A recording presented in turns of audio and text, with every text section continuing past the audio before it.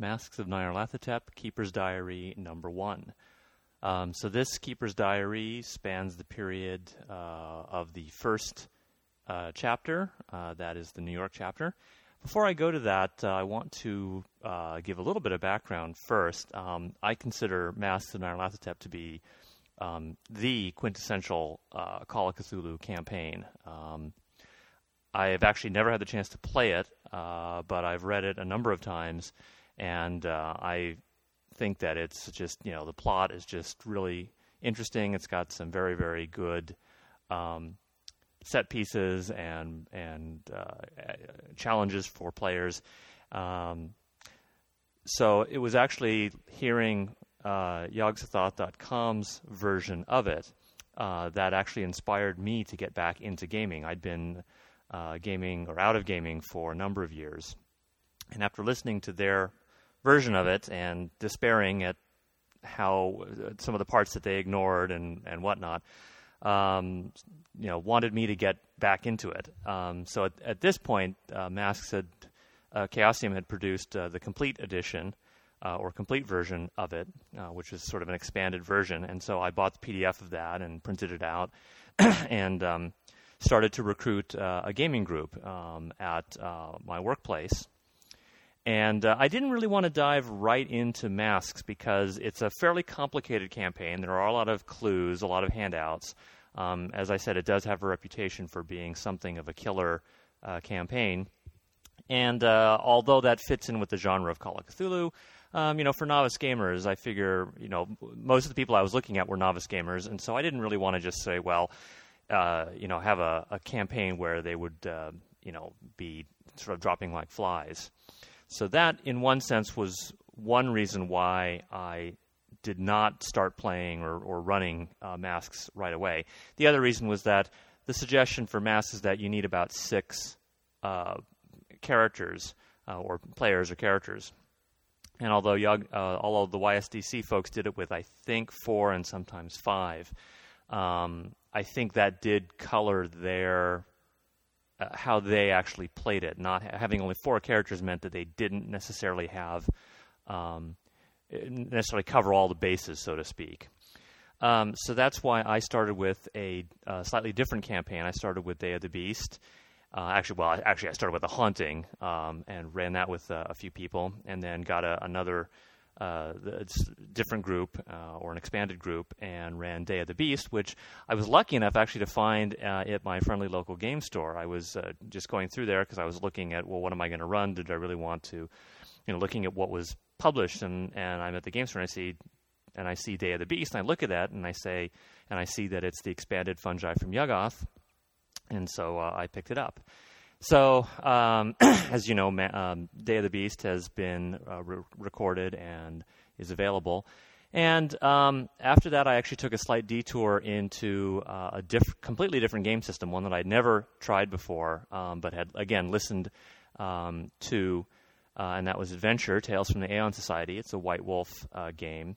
And so, based on some ideas I had for campaigns, I decided that I would do an adventure scenario, and then if people liked it, then I would consider getting some new ideas and trying to turn it into a full-blown campaign. So actually, that's what I'm planning to do.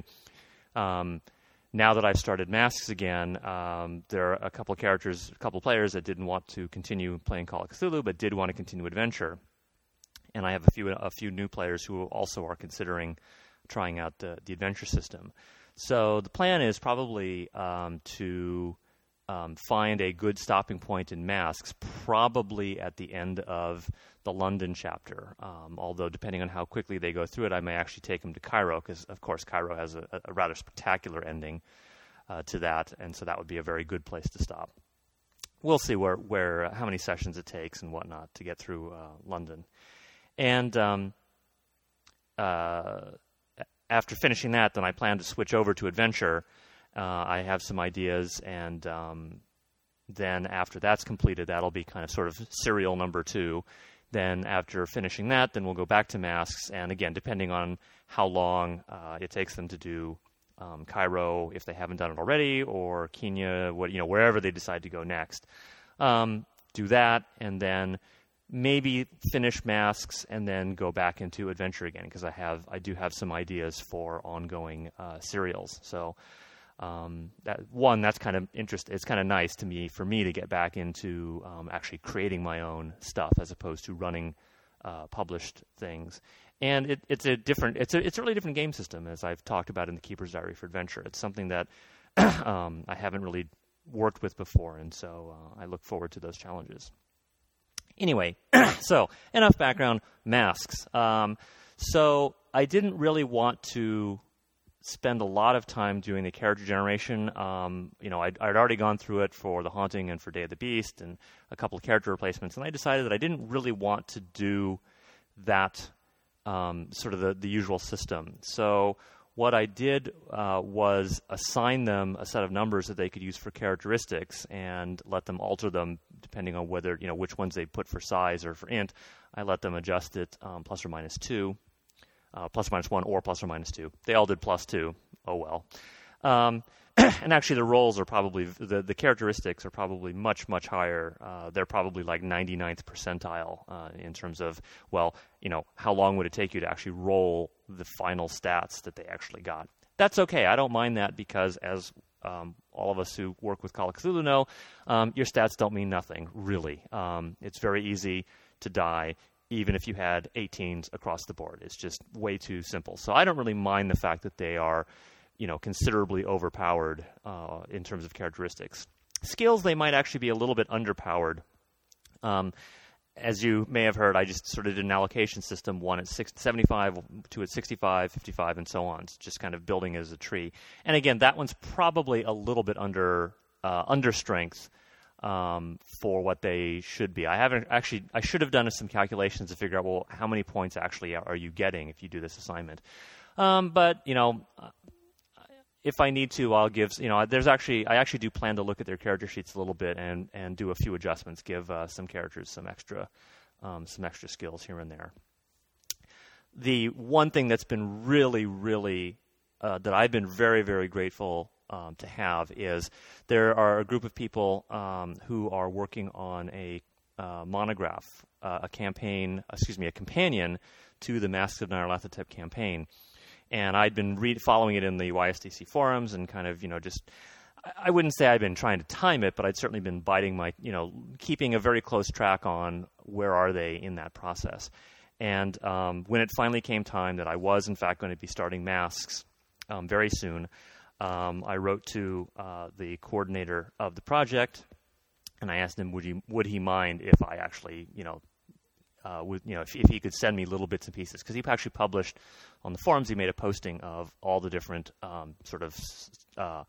section headings. Chapter headings are being, of course, the London, Cairo, so on, New York, and then the subheadings were these different topics. And I said, would you mind if I took a look at a couple of them? I didn't really want to ask for the whole thing. I thought that'd be kind of rude, straight out of the blue. But it was kind of like, do you mind if I take a look? And because I'm running the campaign and all, and so the nice thing is that it's given. I think it's a really, really great work. I'm very, very impressed with the work that they've done, and I think that anybody who's planning to run Masks will definitely want to buy a copy of it. It really. It fills in a few of the weaker areas that weren't completely addressed in the original manuscript. And it's got some very, very interesting extra scenarios, and a lot of good background information. So if you really want to flesh out, what is it like in, Harlem or in London or Cairo? Actually, I haven't I've only gotten material up through London right now. But there's a lot of good background information. And it was very, very, I was very, very grateful that Brett allowed me to take that and use it, and I feel very lucky that we're the first group that's actually probably not the first group actually playing with it, but certainly the first group to be recording it and publishing it. So actually, you listeners who are following the campaign, if you've read the campaign and you say, where the heck did that come from? Most of that is probably the companion. I can take credit for maybe a few tiny little pieces of extra information in there, but anything that you don't recognize from the companion that sort of isn't my reaction to what the players said. So the players do something, and I decide, okay, well, I have no idea, so I'll use my judgment and make something up and present it back to them. That's probably me. But if it's a kind of a big piece, a big chunk of scenario that you haven't heard before, that's probably me taking background material that's in the book or taking suggested hints and whatnot and using that. So it's really great. The actual play of the campaign, I was very, very surprised in one sense that they avoid the police. I was really considering in between the two sessions, what am I going to do? I had them leaving, but I didn't quite say, okay, you get back to Bane's hideaway, so to speak, or his place. I didn't actually say that they'd gotten that far. I didn't, so I was really debating: do I want to have the police, actually be at the, sort of outside the hotel and actually catch them as they come out? In one sense, it's kind of logical. Well, if our police are responding to shots fired, it seems likely that if there's going to be multiple policemen showing up, that they will establish some kind of perimeter. They'll have check the back, check the alleys, check the fire escapes. So I felt that I could have been justified in doing that, but also because I knew that one of my other players wasn't going to be showing up for the next session. I had this great opportunity to have this little separate sub-session, 2A, with Handsome Hank, with that one player. And so I let the main party escape because I just said, okay, that's fine. I don't really want to force them into this confrontation right away, because I knew I'd have this opportunity of Handsome Hank, covered with blood, big guy, covered with blood, leaving the hotel. He's going to be noticed. And so I was able to sort of introduce the police in a slightly different way than the scenario suggests. But it all worked out in the end. I was a little bit surprised in one sense that they didn't start doing background checks on the Carlisle expedition right away. I mean, if you kind of look at if you know the layout of the book, the very first thing after the stumbling on the killers and Jackson Elias's corpse and the handouts, the very, very next thing is, background on the Carlisle expedition, because you kind of figured, well, you've given them all these handouts ahead of time. I gave them the whole set of news clippings. I would think the first thing you do is you'd look and see, gee, what happened to the Carlisle expedition? Who are these people? And it wasn't until quite later that they actually decided that, maybe we should figure out, what was going on here. I'm pleased at the interplay, the sort of internal tension between Bane and Flash. I think that's I enjoy that. It's all in good fun. There's definitely nothing personal going on there. So if anybody is actually concerned about, oh my God, the players, Bane's player, Flash's player, do they not, what's going on there? It's all make believe. It's all there. I thought Juju House, the whole showdown in there I wanted it to be very more cinematic and more pulpy. I guess if I was in sort of Trail of Cthulhu-ish, I'm more pulpy and less Lovecraftian. That was another thing I changed in Character Generation. If you listen, the hit points are different. It's not average of con in size. It's con plus a third of size. And I want to do that so that they could get more hit points, so that they could survive some of these fights a little, more easily.